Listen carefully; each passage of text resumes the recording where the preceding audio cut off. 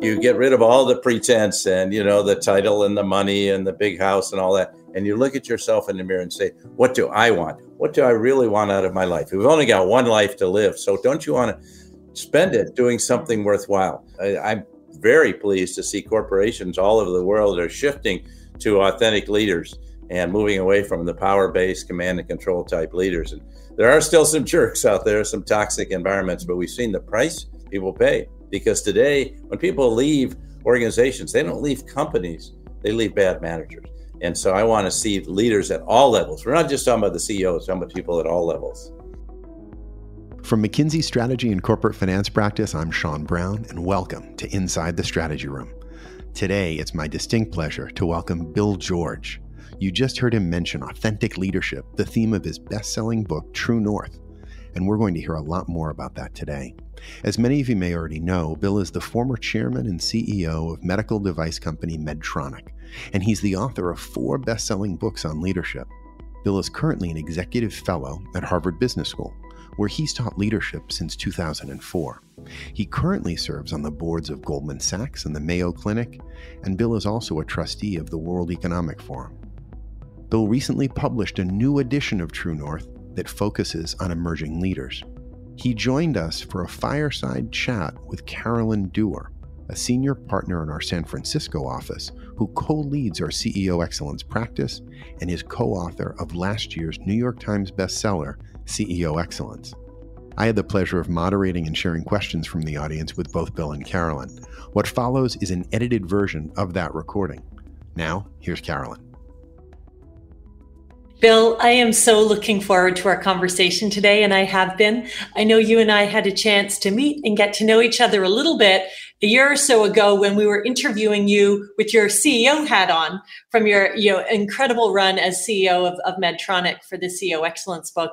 It's really fun to have the tables turned today and to hear about your new book, one of many. I have it here with me, True North, the Emerging Leaders Edition. So welcome. I'm really looking forward to the conversation. Carolyn, it's great to be back with you. Congratulations on the success of CEO Excellence. I feel like we're on parallel paths, intersecting from time to time, trying to help develop better leaders out there throughout the world. Absolutely. The world needs good leaders right now. Absolutely. And I think in that we are definitely travelers on the same path. I know you wrote sort of the iconic first edition of True North back maybe a decade ago. Tell us a little bit about that book, which has become such a classic in leadership, and why now? Why write the Emerging Leaders Edition? Well, we interviewed now a total of 220 leaders, great organizations, mostly from business, but a lot of nonprofits, medical leaders, and others. And we learned that what's really important to people are their life stories, their crucibles, and to help them understand who they are. And we find that people have to understand who they are before they can go out into the world and try to make a difference through either their profession, their career, or their passions.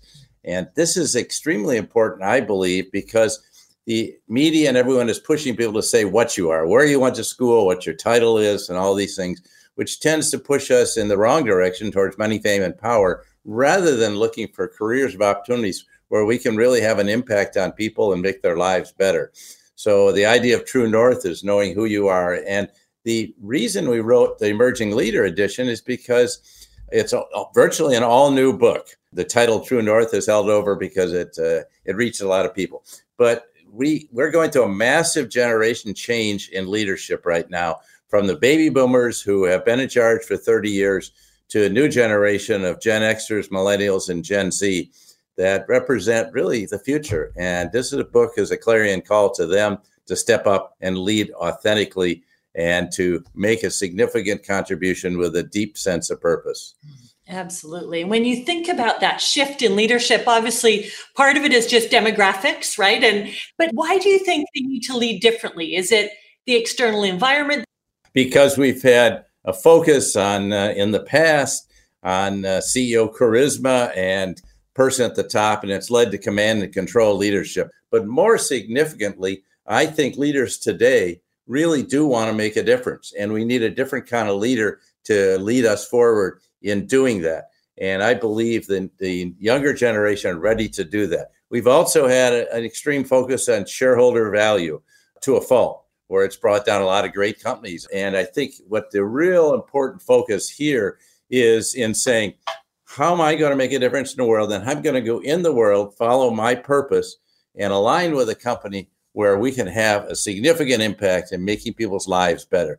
And that's, we need leaders to step up right now, because let's face it, we've got a lot of problems. And I think, Caroline, the other thing that's driving it is younger leaders have been raised in an area of crisis. And I've never seen in my entire lifetime the multiple intersecting crises we have. It started with COVID, and today we have a huge post-COVID psychological impact. Well-being is a huge issue, but supply chain shortage, we have 11 million jobs unfilled, we have a recession pending, and the Russian war in Ukraine has driven up inflation to levels we haven't seen for 40 years. And this is making everyone extremely uncomfortable. So we need a new leader to step in and address these issues. Absolutely. Maybe if I pick up on that one for a second, maybe a little controversial. I've certainly I hear lots of folks talk the way you do. I also have heard some conversations of, the pendulum swung too far one way on purpose, and employees get to define how they work and all of these things. And, maybe as belts tighten, we're going to see a swing back, and we'll be able to get back to the way it was. I think you'll find, at least I do on my social media, most of these are older leaders that hope it'll go back. And honestly, I don't think so. I think we're just getting to where we need to be. Yes, there are some things that need to change. I hear these phrases, Caroline, like quiet quitting. This has got to be one of the worst ideas I've ever heard, that I'm just going to do the minimum amount possible not to get fired, and make sure that no one sees me, and I'll work remotely and never come in to an office again. This is not going to fly, and it drains your soul. Yeah. We are human beings, but we want to be together. We want to be active in the workplace. We want to be stimulated. We want to create innovation and exchange and really build things that really matter. But today's leaders want to work for a sense of purpose. The reason there's been this great resignation, Carolyn, is because in their organization, they don't feel a sense of purpose. Making money for them, for the shareholder, is not a sense of purpose. Mm-hmm. Saving lives, restoring people to full life and health, as Medtronic did, addressing climate change, trying to create an inclusive work environment. Those are all valid. Trying to offset income inequality. These are valid purposes. There are many more. But I think today's younger people want to work for a sense of purpose. They don't want to just work their whole lives to say, I work to get shareholder value up. Not that that's not important. We did an excellent job. And companies are doing very well at that. But that's a result of what you do. Yeah, not the motivator. It's the outcome. Well, maybe let's start with your Medtronic story a little bit. Can you talk a bit about that journey and how you built purpose both for yourself as a leader in the organization? Well, it took me a while to get to Medtronic, a couple of decades. But I went to Medtronic because there was this sense of, we're going to restore people to full life and health. When I got there, it was a fairly mid-sized company, about $750 million. Now it's 30 billion, 32 billion. But the important thing is not the size. It's that commitment to how we're going to help other people. And our metric, Medtronic, which we used, actually was how many seconds have to go by until another person's restored by a Medtronic product. And when I went there, that number was like 100 seconds. When I left, it was 7 seconds. Today, it's 2 per second. Now, that's a metric that everyone can relate to. They can't relate to 261 a share. But everyone in production, everyone in R&D, everyone that works on the front line serving doctors can relate to that sense of, we're really helping other people. And that's what united people and brought them together. And that we did have very strong values about service and integrity that came with that mission. I hear you saying this isn't in conflict with shareholder value, right? You went from 700 million to 30 billion. I mean, massive shareholder value creation. But that was the end goal as opposed to what you used to motivate people. It was about helping lives. It's an outcome. Yeah. And so think of it this way. If we create great value for our customers, we're going to increase market share. We're going to enter new markets. We're going to expand our business. We're going to have new business models. That's what motivates our people. People on the heart valve line of Medtronic want to ensure every product is perfect quality because they know human life is at the end. That's what motivates them. And if you put those two things together, we will create greater shareholder value. And then that is the result, because our revenue is going to go up, our profits are going to go up, and there'll be money there to invest in future people development and product development, business model development, as well as capital equipment. But if we don't do that, people are going to get demotivated and they're going to turn against what we're doing. So it's that employee motivation to serve customers that's key in every company, every organization. At the beginning, you mentioned this idea of knowing who you are before you go into what you do. When you say who, is that who the company is or who you are as a leader or both? How do we think about who you are as a human being? Okay. What do you want out of life? And what are the things, your true north is made up of your most deeply held beliefs, the values you hold most dear, and the principles you lead by. But then you have to go back and address the challenging times you have. And somebody wonder, why are we talking about crucibles? Why are we talking about difficult times?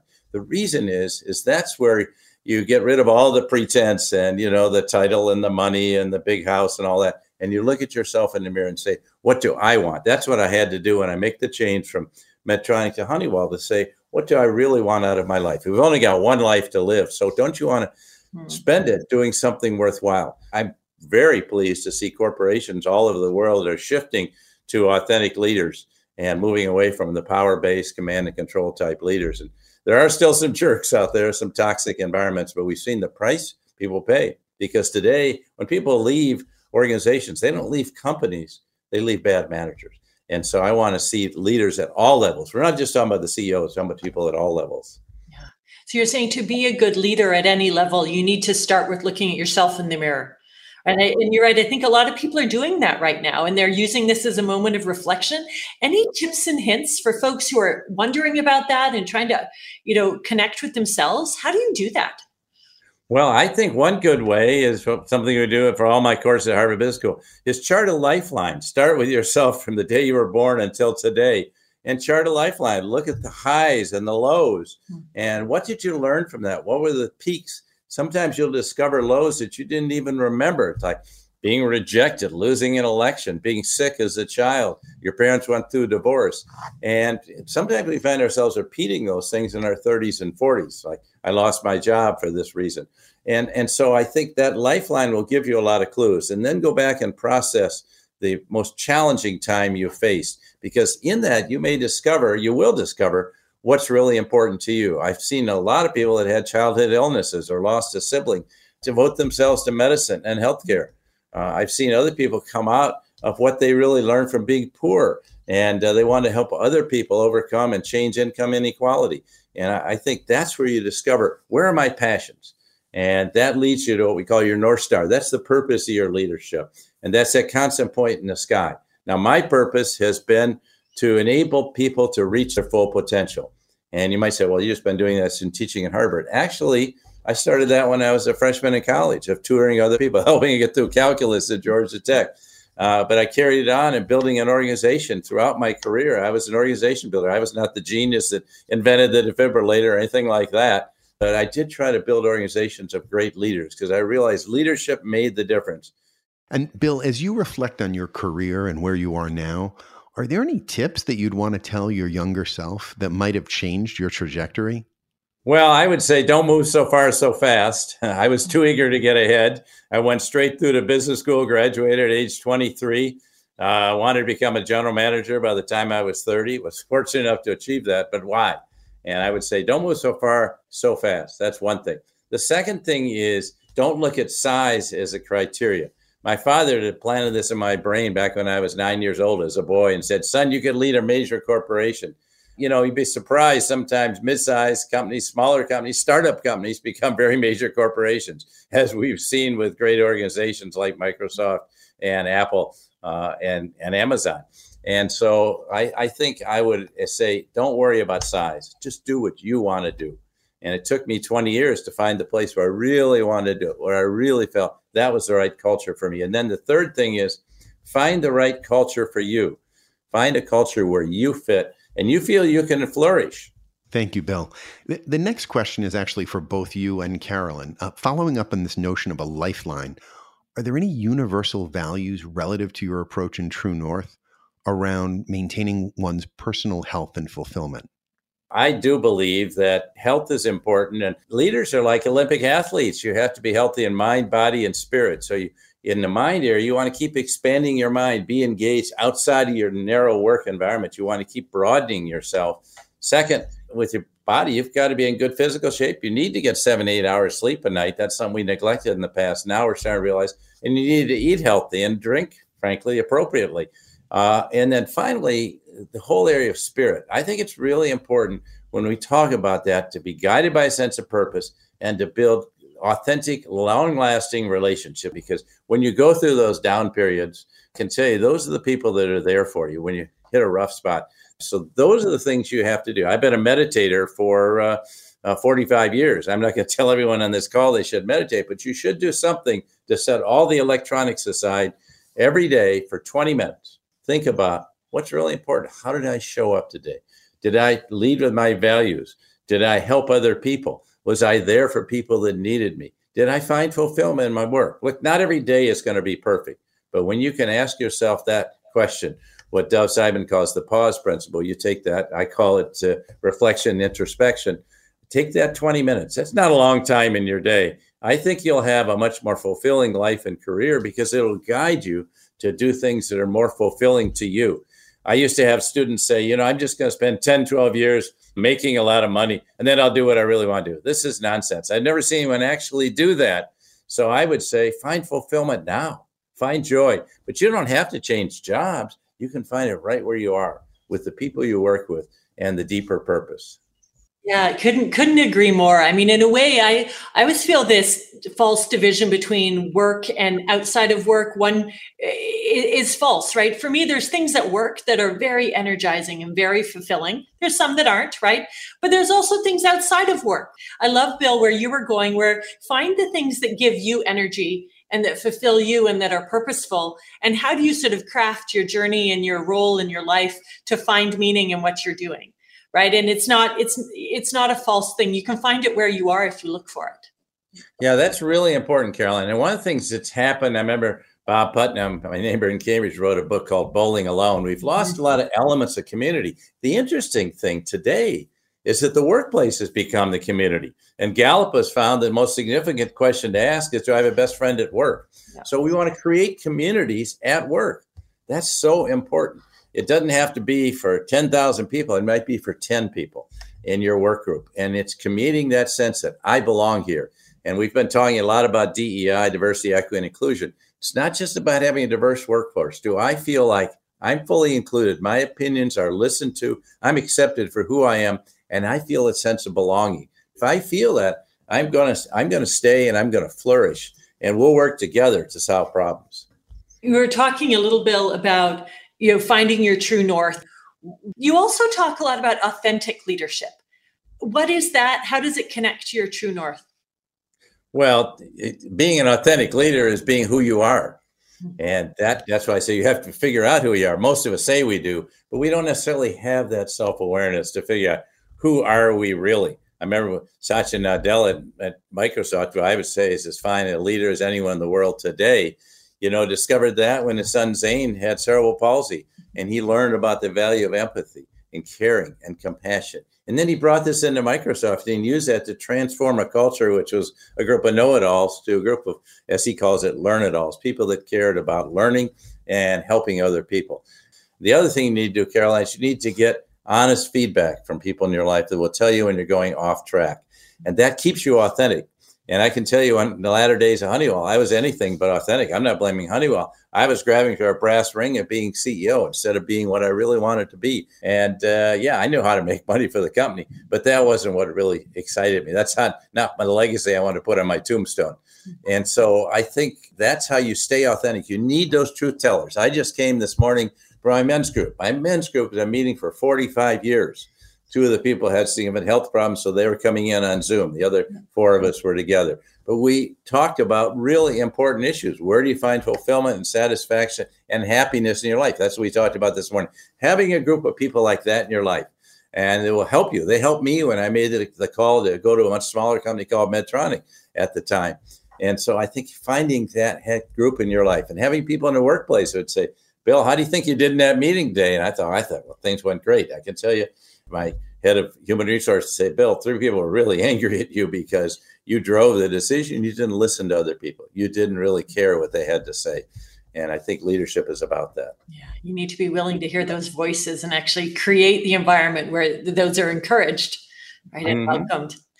I'm a bit curious if we think about kind of the generational shift you were talking about. You co-wrote this book with your co-author, Zach Clayton. Right? Can you tell us a little bit about Zach, how you partnered together and kind of what he brought to the party? Yeah, I really couldn't have written the book without Zach. Zach is a 37-year-old millennial. I first met him when I met him at Harvard Business School, but then we first started working together in 2009 when he graduated, and he did all my social media. He really taught me about how millennials are thinking, what they're feeling today. So I had a much clearer understanding of that generation, plus my own sons who are Gen Xers and understanding the Gen X generation, which there isn't really that much different. And Zach and I talked an awful lot about key issues in this. And one of the things we fell upon, Carolyn, is how do you describe the way people lead? And we decided that leadership has shifted from what I would call the director model of telling people what to do, delegating to them, then sitting back and evaluating them and seeing how they do, to much more of the coaching model. And if you think about a great coach, a lot of people, executives, have coaches today. Well, why shouldn't every leader be a coach? And why that really starts, it's an acronym that starts with caring about your people. And then people will not follow you unless they know you care about them. Second, to organize them in what we call our sweet spot. Your sweet spot is that place where you're using your strengths and you're highly motivated. And if we can do that, then we bring them into alignment around purpose and values. And then fourth, you challenge them. This is not soft. Yep. Any good coach will challenge you. Carolyn, you're a fantastic person. You have incredible strengths, but here's a way you're neither not being at your best game this year or what's going on, or here's a way you could step it up to the next level. Let's help you take on a higher level, become a leader of leaders. And then finally, the last letter in the acronym is help. Let's get out and help people, work with them. We found in a study we did at Harvard that CEOs spend 72% of their time in meetings and only 5% with their employees and only 3% with their customers. This is a disaster. To me, we should be out with our employees and customers. That's how I tried to do it at Medtronic. Well over half my time. I had a goal of 60%, but it's certainly not that little. And I think that today, you need to go work with people, help them solve problems, or say, look, I can't be the problem solver, but we've got some great people in Japan. We got some other people in Switzerland that can help you solve this problem. Let's bring them together. I love it. I mean, given this tag team with you and Zach, any myth busting in terms of what baby boomers might think of younger generations or what younger generations are assuming about baby boomers? Anything you learned that we want to bust? Yeah, the myth that Zach and I helped bust, he founded his own company. He's got about 300 people, fast-growing entrepreneurial company. But is that the millennials don't care. They just want to leave. They're slackers. And I've heard that from a lot of baby boomers. And I can tell you that's not true. I say the reason they're leaving your company is they don't feel a sense of purpose. So give them that sense of purpose so they'll go somewhere else where they can find it. Maybe we take stories. I know you've interviewed a couple of hundred CEOs and leaders over time. What about some of the emerging leaders that you're excited about? Any stories in terms of what they're doing or ways that we could get inspiration? Well, one of the great emerging leaders during COVID was Corey Berry, who had taken over Hugh Berry's lead. And Hugh Berry done a spectacular job. One of his sponsors, layoffs at last resort. And all of a sudden, COVID comes along. Corey's been in the job. She's 44 years old. Yeah, I've had a chance to meet her. She's phenomenal. And she is. But I can tell you, she had to lead a whole different way because the game had changed and she had to adapt quickly. And they pulled people together and said, we're not going to focus on short-term earnings. We are going to focus on creating long-term value. But we're going to have to make some tough decisions here. She had to close 1,000 stores and lay off 52,000 people, furlough. Mm-hmm. And a lot of them got callback. Stores opened a few months later, but she had to make that tough call. And she stalled it off so they could tie into the government subsidies. But she pulled her team together and she delegated the whole decision about how the stores operated, whether there were more warehouses, anything else, to her stores managers. And that worked really well. But it was the courage she showed to do things differently. Another person I met is the CEO of ArcelorMittal, Aditya Mittal. Aditya is a brilliant person, but significantly, he's really focused on, he runs the largest steel company in the world, and yet he's really focused on the future of steel and what it can do, reducing the environmental impacts of steel. So he's spending like $10 billion in his steel plants to reduce the environmental impact, doing some breakthrough things in carbon sequestration and looking at the future, maybe hydrogen, new fuels. So here's a person really committed to climate change. He's not just sitting back and resting on their laurels and looking backward. He's looking forward to how we're going to build steel, and it's important because the world needs steel. That's a second example I'd start. A third, Kabir Bharti. Kabir's 34. He founded a company called OneTrust at security, and it's based in Atlanta. He was so driven as an entrepreneur that he even went to London on American Thanksgiving because he wanted to get that extra day of work in. And he got there. He got very sick. And he had tremendous pain. He went to the hospital. They said, it's probably cancer. They said, stay in the hospital. He said, no, I'm going to Belgium. He had it even worse there. He finally got back home. Spent 2 months in the Mayo Clinic. Had 300 tests. And you know what the real diagnosis was? He had extreme stress because he had driven too hard. He said now he's changed his lifestyle. He's a far better leader because he delegates more to people and is really focused on the big picture, not trying to do all the details, not trying to serve every customer himself. He's built a much more successful organization as a result. He had once time as the fastest growing company in the Inc. 5000. So here's a leader, a third leader that really is making a difference. I can name many more, but absolutely. Well, and that links to the question that we had from the group about wellness and just the importance of taking care of yourself, right? Yeah, and he learned that lesson the harder. Fortunately, he learned it early enough to make the change, and make sure he was spending more time with his own family and nurturing the leaders in his own organization. So we've talked a fair bit about kind of grounding yourself in your sense of why and purpose, your true north, being authentic in the workplace and what that can do for your teams and your organizations. If we zoom way out for a second, there's been a lot of conversation over the last few years about the role that leaders should play and companies should play even broadly in society to take a stand and get involved in kind of broader issues. At least that's one of the top questions I'm getting from leaders. How do you know what to get involved in, what not to? Do you need to make statements on things or not? How do you think about that in terms of being an authentic leader that knows their sense of why? I've been responsible for leading our new CEO program at Harvard Business School. Number one question leaders ask, when should I speak out on these public issues? I really don't want to get involved because I feel like I'm going to get caught in the political. But what we talk about is it really comes down, what are the mission and values of your company? And if you speak out on those issues that are really important to your company, I think you'll be fine. At Medtronic, you have to speak out on healthcare. Here in Minneapolis, every CEO had to take a stand and actually have a plan to do something after George Floyd was murdered, because it ripped the bandage off. And we realized that a lot of our Black employees, a lot of BIPOC employees were not flourishing. And so that really caused every CEO in the Minneapolis area to come forward, not just with statements about supporting their Black and BIPOC employees, but really have a plan to do something. And that became very important to the company. So I think sometimes people draw the wrong lessons of these things. You take a stand on behalf of your people, say your LGBTQ employees. They need to know you care about them today, because today employees have agency. So I think it's important for CEOs to let everyone know that they really care about people and actually take a stand on important issues. Again, you can't take a stand on everything, or then you stand for nothing. What should I do? I mean, what I'm hearing in that and the examples you gave too is that being an authentic leader doesn't mean you're shying away from tough decisions. Right? You still might need to be Corey at Best Buy. You might need to make these tough calls. Part of authenticity is being transparent on the good and the tough, right? And we make these calls, Carolyn, and we call everyone together and say, here's why we're doing it. And people will accept that. They will understand that. And they also remember, Carolyn, what do you do in a crisis? Did you step up or did you duck? And I remember, some very tragic things. People didn't step up in a crisis and weren't out in front. And it's very sad because it's led to career changes at great companies. And other CEOs have come in to restore those companies as great companies. Thank you. I've got a few more questions from the audience that I'd love to share. The first one is, what recommendations do you have on how to influence the culture when you're not the CEO? Do you just focus on building examples by doing it for your nuclear team and the ones you collaborate with?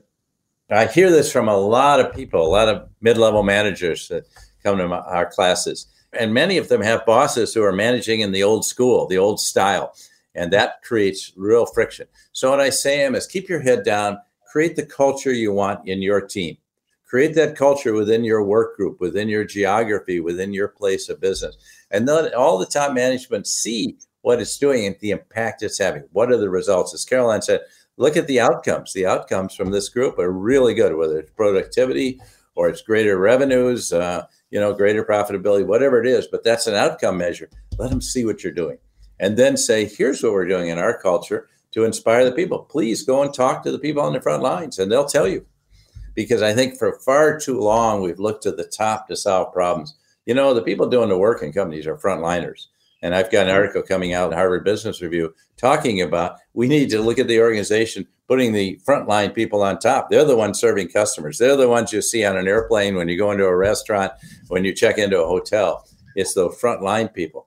So how do we think differently about our organization? But do it within your work group. Don't wait for, say, oh, boss, I need you to change. No, do it right where you are. Bloom where you're planted. And you have an opportunity to stand out. And people will notice. The top CEOs I know are all looking for people like you who are willing to change the culture and get results. Thanks so much, Bill. Our next question is from someone who's been in their organization for a really long time. And now they're finding that their culture is changing in a way that they don't like and where maybe they're no longer a fit. Would you recommend that they try to change it from within or that they just look elsewhere? Has the culture changed because your business has changed? You need to change the culture to reflect your changing business and the changing workforce? Or has the culture changed because you get someone that's driven the wrong way? We saw this happen to MD Anderson, the world's greatest cancer institute. John Mendelsohn built it. Then a new CEO came in, took the culture the wrong way. But frankly, he didn't last. And he was running a lot of the doctors out. Dr. Peter Pisters came back to MD Anderson from Toronto General and totally has transformed it. So maybe you'll see that leadership change. I had a leader that was going to leave a great company. And he said, my manager is driving me into the ground. I can't stand it. And I said, well, what can you do? And he came back about 3 weeks later. I said, there are other good jobs in your company. Look elsewhere inside the same company. He came back 3 weeks later. He said, well, my manager just got fired. So for right reason. So don't jump too quickly, but think about that dichotomy. Maybe you need to change for the culture because it's changed for good reasons, or maybe you need to push back against some of those changes that are going the wrong way. And be that calm, steady voice that stands for the right thing. Here's what this company stands for. I think companies that lose their roots of what their historical roots, the credo, those are your roots of what the company comes from. That's where you excel, and you want to keep that truth there. And that's what I think is really important, is that you stay with it and do everything you can to create the cultural change inside. But you may have to change yourself. A lot of people want everyone else to change. Sometimes they have to change themselves and adapt. Today, back to what we were talking about earlier with Caroline, with all the crises we have, one of the keys to being an authentic leader is being very adaptable. You have to adapt to the constant changes. You want to keep your vision in mind. You want to know where you're going. The strategy is going to get you, but you're going to have to adapt your tactics all the time because the winds are buffeting your sailboat out there, and you need to have that adaptability to changing conditions. If you don't, you may be going the wrong way. So one other question I'd love to share, it's related to leadership and innovation. And as you think about the themes in your book, are there any that speak to the notion of how you continue to drive innovation? Because sometimes that can be seen as shaking up the status quo, and people can be resistant to that. So do you have any tips or tricks on how to not be held back as an emerging leader if you want to be innovative? Great question. I would say that innovation is key. In a company like Medtronic, that's what made the company go, was innovation. It doesn't have to be your products. Omar Ashrak at Medtronic adapted its business model in India, China to get into developing markets. Corey Berry adapted its business model at Best Buy to making their showrooms more warehouses so you could deliver the product. You had to have that adaptability. Organizations, as they grow, unfortunately, tend to become more bureaucratic and less innovative. And I think it's the CEO's job to go out and bust up that bureaucracy, if you will. And one of the ways you do it is working directly with the innovators. At Medtronic, we had our mainstream businesses, but we also had a second business over here under our vice chairman, which were all our new ventures. And that's where the creative ideas were coming. And I would meet with these ventures regularly, wander into the labs, not even a formal meeting. Someone might have a basketball hoop up and run it out some gym space, but they came in with the breakthrough ideas. And a lot of times that put tension in the organization. but I felt like I had to support the innovators because they could easily be crushed by the mainstream organization. The other thing, is when you get down with the front lines, you find out what's going wrong. Remember Richard Davis, who was arguably the finest commercial banker of his day running U.S. Bancorp. He said, when I go out to the branches all the time and meet with the tellers. And that's who I talk to. I don't even talk to the branch manager. I learn everything I need to know with the tellers. But he had that personal touch of really listening. He said, that's where I learned what to do. Hubert Joly, when he went to Best Buy and Transform, he spent his first week not in the headquarters where they had very severe financial problems. He spent his week in St. Cloud, Minnesota. And he put on a badge, a blue shirt, and it said CEO in training. He met with customers. He met with employees. He went out for dinner with some of the managers. He said, I learned everything I needed to know in that first week about what our problems were. And I was able to come up with all the ideas from our own employees about the transformation we needed to have to restore this great company. And then he did. And so I think that listening to your people, that's why I think it's so important to be out with the first line people, with all your people. They want to have a feel for you, Dan. Millennials, one thing I learned when Carolyn asked that question is millennials want to know who you are. Hey, what matters to you? Do you have a family? Are you a human being? I want to have a family. That's not a bad thing. That's a good thing, I mean, I guess stepping back, what haven't we talked about? As you think about this whole idea of True North and emerging leaders, what do you want to make sure that people take away? Maybe if you're an older generation leader or a brand new leader, maybe the advice is different. What do you hope people take away? We need to develop moral leaders that are authentic, that have compassion for other people, that are driven for their sense of purpose, and have the moral courage to do the right thing. We have business schools I've been critical of for training too many managers and not enough leaders that are committed, not even talking about the values that are really important. We need to talk about what's really important in life. And can you be that moral leader? And do you have courage? We haven't talked about courage. Do you have the courage to do the right thing? My best example of that is Ken Frazier. Ken was CEO of Merck. And first of all, when he got the job, he had the courage to say, if we continue on our guidance to Wall Street, we're going to continue cutting R&D and we will never be successful. We're basically a medical science-based company. And he abandoned the Wall Street governance and he focused on research and he came up with the best-selling drug in the world. But beyond that, when he was confronted with what happened in Charlottesville and he was a member of the President's Council, he made the bold decision not just to resign, which he could have easily, quietly. He went public with a statement that said America's leaders must be committed to our basic principles that all people are created equal, regardless of their race, religion, gender, or sexual identity. And I would add my personally national origin to that. And then he said, we must uphold those values. And as a matter of personal conscience and as CEO of Merck. So he put Merck on the line. I feel a need to make a bold statement, and that his statement was resigning. Now, then an amazing event occurred after that. Never happened in American history. 43 CEOs of all of America's largest companies followed him out the door. And so my message to everyone here, it's easy to be the follower that follows the person with courage out the door. But who's going to have the moral courage to say, we've got to do the right thing? And I think that is really critical that people do that. So my last chapter of my book is all about moral courage and how you have that moral compass. That's your true north that keeps you in line so you don't get off track of that. Bill, wake up, look at yourself in the mirror and realize you're going the wrong way. And I had a wife, a spouse, and Penny that would tell me that. So I listened to her. Thank you, Bill.